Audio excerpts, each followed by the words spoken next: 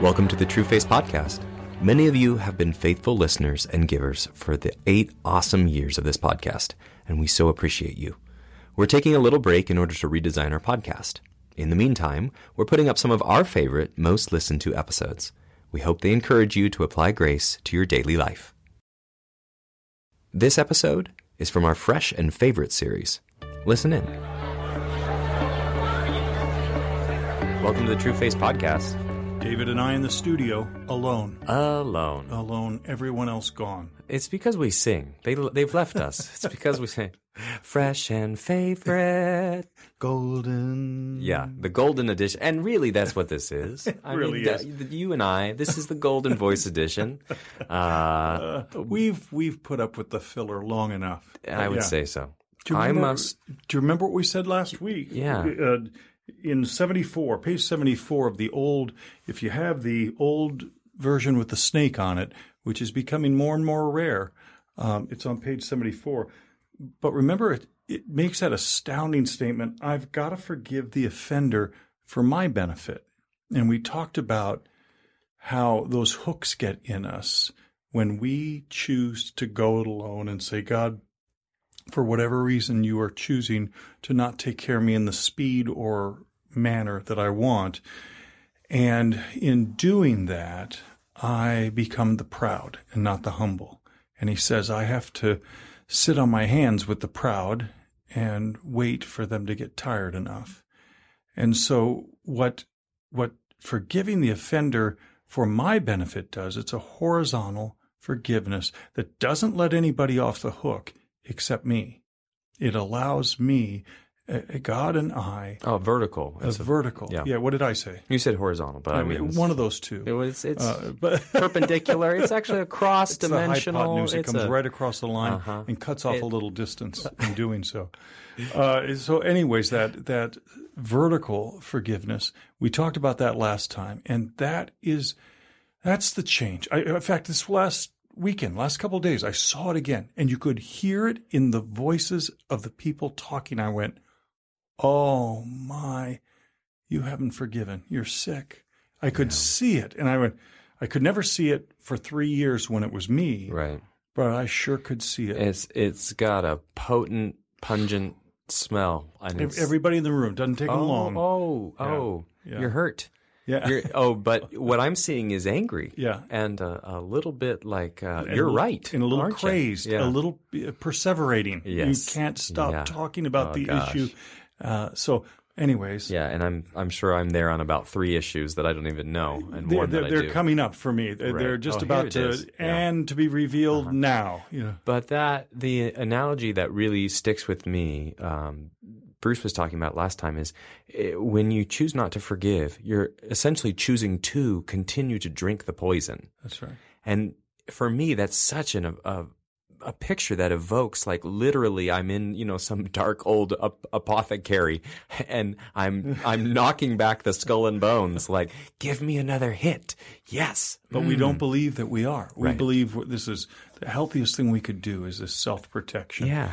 So that's anyway, if you're not at that place, if we haven't addressed that well enough for you to say, I am the man, I am the woman, if you aren't there yet, that's our prayer for everyone, is that you would be able to see, that's me, and I've gotten sick, and I need to forgive for my benefit before God. And then the proof that for yourself that you are ready to move on with your life is that you will discover love in your heart for the person who wronged you. Yeah. And you may have wronged them too. And none of this is 100% zero. But isn't that the crazy thing, is that lovers, Christians, those of us who have the Spirit of God in us, once we've been freed, we go, oh, I want to free my friend. Right. Because remember, they're over there sick in this guilt, and it hasn't been repented of yet. Right. Yeah. And so the next 2, and we can talk about them a little bit each, but is I tell the offender I've forgiven him when he repents for his or her sake. So this would be the horizontal. And then the second one, just to kind of give you the process, I must distinguish between forgiving and trusting my offender. So we want to say that one just because otherwise everyone's saying, well, wait, hold, wait, I don't forgive them until they. So, but this first one, I tell the offender I've forgiven him or her when they repent for their sake. Right. What does that mean? Well, and this is a thorny one, isn't it? Because we want to say, oh, no, we must forgive everyone and tell them because of the love of Jesus. And yes, we get that. But don't be in such a quick hurry to bypass their need, because the person who hurt you needs somewhere and somehow to be given a chance to repent. And so if you just, I forgive you, they never get a chance to be free. And this also presumes that I have access to that person. Right. Sometimes you don't. That person has passed away, or that person, there's a restraining order so that Sure. you can't go see them.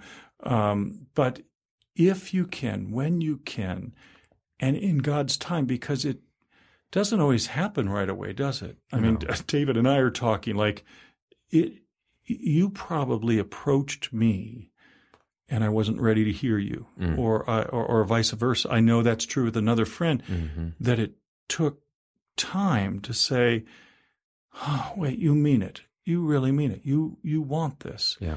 And but I think the first one is mandatory that we talked about, that I must forgive for my benefit. The second one is a privilege of love. Yeah, and it will be one of those things that you may have to, forgive multiple times as things come up in your heart and as things, That's right. But That's right. You'll know that has happened, this supernatural gift that isn't of your own making, when you want to give the gift to someone, right. because you know that repentance is just as much of a gift, because it restores that person. It lets them think about, I didn't want to hurt that person. I wanted to love that person. It even helps them to heal from some of their traditional control cycle issues that maybe they don't even know. And this time they go, oh my gosh, it's hitting me what I did to you. Well, and the beauty is, I don't need that person to grovel No. now. I don't need them to rent a plane to skywrite their apology to me. Right. I've already gotten all that I needed from that which I did with Jesus. But now for them, they may find themselves asking, talk to me. What did I do? Right. What did you think I did? Right. And it may take them a while to own, Right. but what a gift when they say, I saw it this weekend.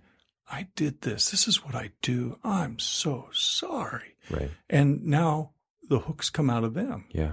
So that's a magnificent gift. I love that you put that you linked that other one with it. I've got to distinguish between forgiving and trusting my offender. What does that mean? Well, I think sometimes there are people who they don't even know how to not do that again.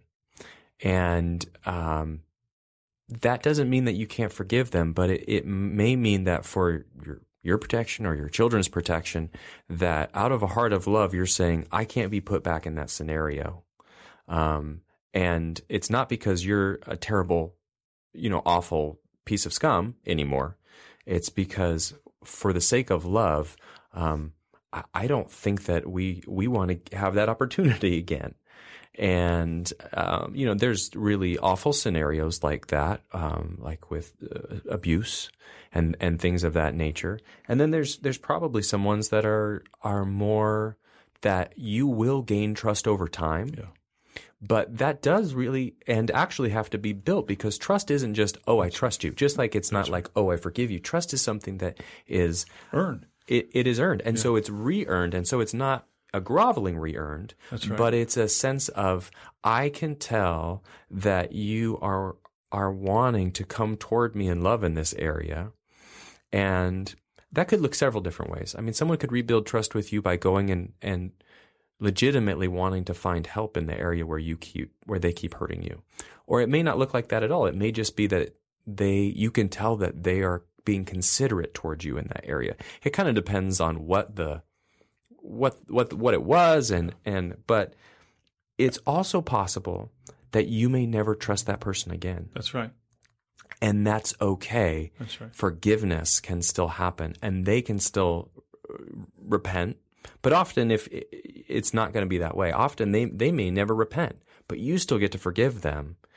But trusting them would be a really poor idea. But that's a great gift for me. I think this is looking at this side of the equation, the forgiven one. It's like I don't have to wait till I trust them to forgive them. Exactly. I think that's been a trap for me in the past. Yes.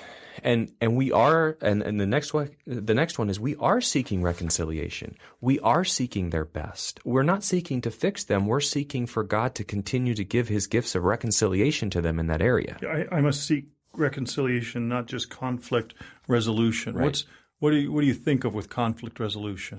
Well, conflict resolution is, you know what, we had a rough patch and you know, I don't want to think of you as a bad person, so let's just kind of forget that happened, and we'll just kind of move on. And it doesn't actually give value to the person. Yeah.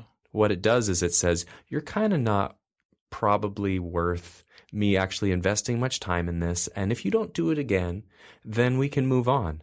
And I'm going to pretend like I'm not going to hold on to this right on the surface, to where if anything ever looks like this again, it's going to flare up worse than it is now. But for right now, we're cool. We can smile at each other, and we're just going to move. It's okay. And it's nice that it's a nice thing that others can impose upon us for a business situation. Right. So the company can move forward, and you can still hate each other. Yeah. You know? And you probably can then still work together, and as long as the other person acts exactly how you need them to act, the problem is that you still have the poison. And poison doesn't play fair. So it doesn't even have to be the exact same thing. It can just be a whisper or a whiff, or, you know, just the essence of that thing, and it can send you off, especially since we don't happen to we're dynamic characters. We may be in a bad place for something else, and all of a sudden that happens. It's something so small, and we're just lighting into that person. Well, guys, or withdrawing or whatever. Girls, if you're hearing David and I today, and you know someone stuck in this, guide them to this chapter. Guide them to the scriptures. I can't think of anything more life-sapping than holding on to unforgiveness. Mm-hmm. It just is. And like David said, I don't know if there's anything much more miraculous or freeing or supernatural than when you get freed. Even though it's not an exact science and it's not 100%, you find new things. To have the hooks taken out. It's like I'm given vitamin B shots all over my body all day long and into my soul. So don't spend another day trapped in that place thinking that somehow you're defending right by withholding forgiveness. Yeah, and I so agree. I think that in this, there's a temptation to feel shame that you haven't, or that you have held something against. I think that if I was to reframe that, it would be, there's a guilt that leads to freedom. And guilt is one of those things where it's like, oh God, I have not allowed myself to even be open to love because of the pain. And God, I'm not ready, but could I even trust you to enter into that conversation? Yeah. And that's a good place to start. And he usually works pretty fast from there to make you open to the idea that his supernatural grace can cover and can find love in places of pain. You know when I knew I was ready was when I was asking someone to tell me what they saw. Yeah. Like help me. Yeah. Do I look like a man who's sick to you? Yeah. Am I holding on to this? And to have someone tell me the truth, and it allowed me to go, okay, God, I'm ready to do this for my benefit at first. I still hate this scoundrel who hurt me, but I'm ready to get free. And then everything starts to free up.